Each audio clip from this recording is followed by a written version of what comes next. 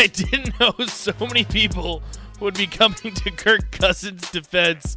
Dexter says, game of the week isn't prime time, so roll with Kirk. You like that? All right. I'm still very hesitant, guys. But we'll see. I guess technically, if we're looking at it that way, it is not prime time, so maybe we should roll with Kirk Cousins and Eric Strickland because I know that he's got the Minnesota Vikings.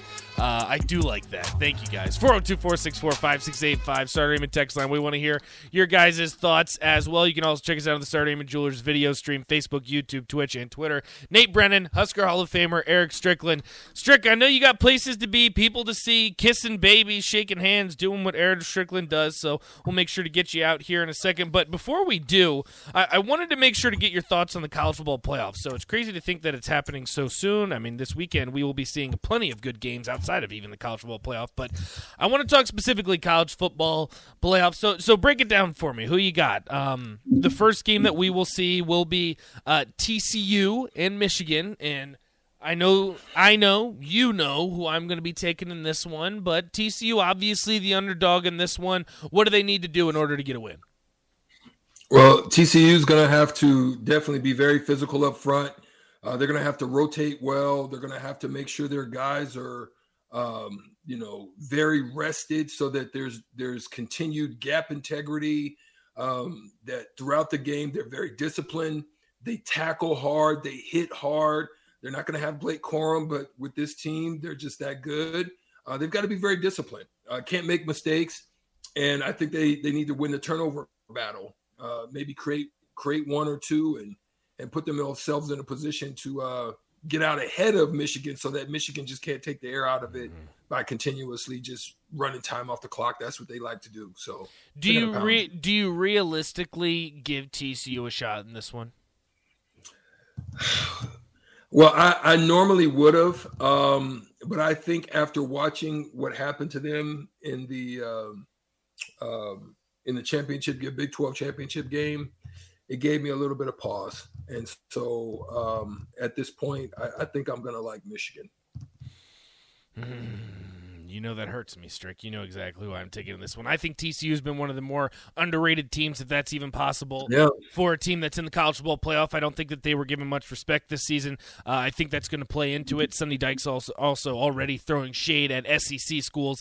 I like TCU in this one. I think this is going to be one of the better games that we've seen in the college football playoff era because, I mean, you look at a lot of these first games, and we've seen some awesome championship games over the years, but normally this game isn't very competitive, usually a blowout. You can throw back to maybe the Baker Mayfield versus Georgia game a few years back is probably the best play into the championship game, but usually they're blowouts. But I don't really see this one being the case, at least I hope not. I think these are both very competitive teams on the field, and I think TCU is going to surprise some people. And Max Duggan was a Heisman candidate for a reason, and I think he's going to surprise some people as well. All right, Strick, this is the one that everyone's going to have their eyes glued to the television. At 7 o'clock tomorrow night, the Peach Bowl, number 1 ranked Georgia will take on Ohio State. Lately, I don't know if you've seen this, but my Twitter feed has been given a lot of love for Ohio State. And I don't know if maybe that's just because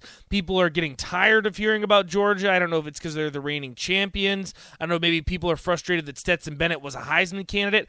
I don't know what it is, but I've seen a lot of love for Ohio State recently. I know how I feel about this game. I want to know your thoughts. I mean, when you look at it on paper, everything kind of looks pretty close, except for the fact that Georgia holds their opponents to only 77 rush yards per game. Being that this is not a very physical team, if you're going to just solely rely on the arm of C.J. Stroud against the secondary of the Bulldogs and the pass rush of a Georgia Bulldog team without a running game, yeah, good luck with that one. That's just how I feel about it. I mean, they've been very dominant against teams very similar to their style like this. You look at your Tennessee's got similar type of athletes that Ohio State has. You look at LSU. You can go down and even look at when they played Oregon as far as their speed. and the mobility of your boy. Well, not your who likes him? Rico? Who? Nix. Bo Nix. That's Rico. That's not my boy. That's not your boy. Bo Nix is not my boy. Stetson Bennett is my boy. Yeah, the way that they've just handled those types of teams. CJ Stroud's probably going to have to use his legs. If he's very successful there, he can make it trouble for Ohio. I mean, not Ohio, but Georgia. But I don't know, man.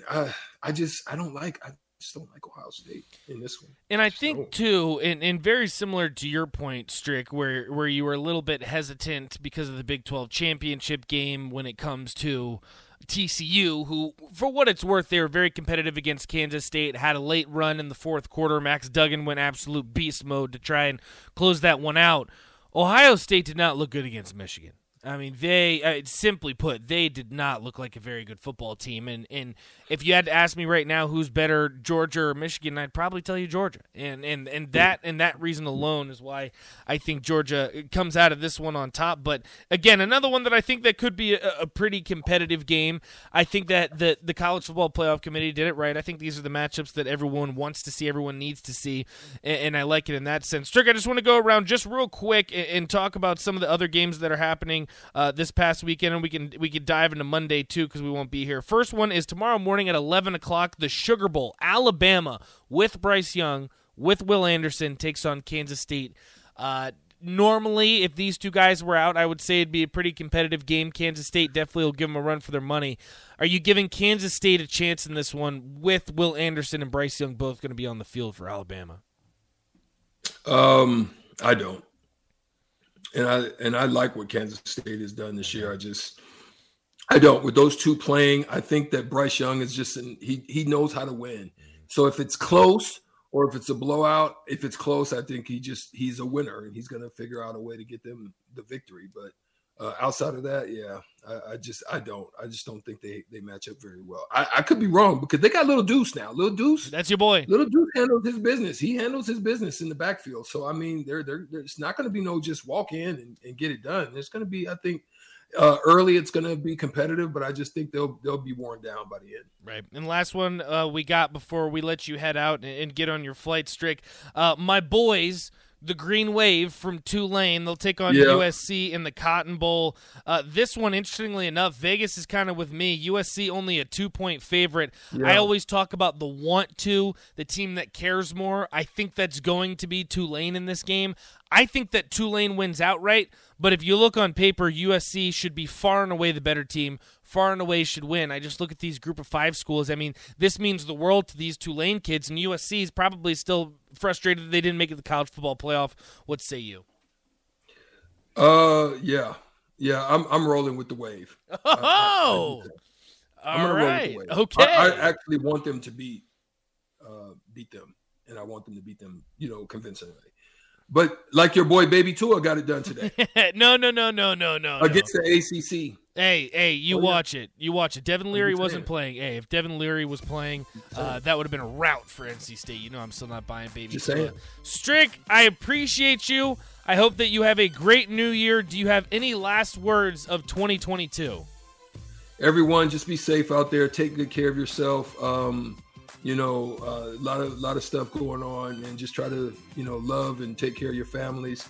Rob said, I love what Rob said. When was the last time the Nebraska's beat Iowa, both Iowa football and basketball teams? It's something to think about. But yeah, man, just enjoy it to the fullest and have a wonderful time. Be safe and much love. I'll see you guys in the new year. Strick, you be safe as well. We love and appreciate you. We will see you in the year 2023. There he is, Eric Strickland. We appreciate his services and his great job that he always does here on the block. We got to take a quick break. DP in the house. He's going to join us next right here. 93.7 The Ticket. Stay with us.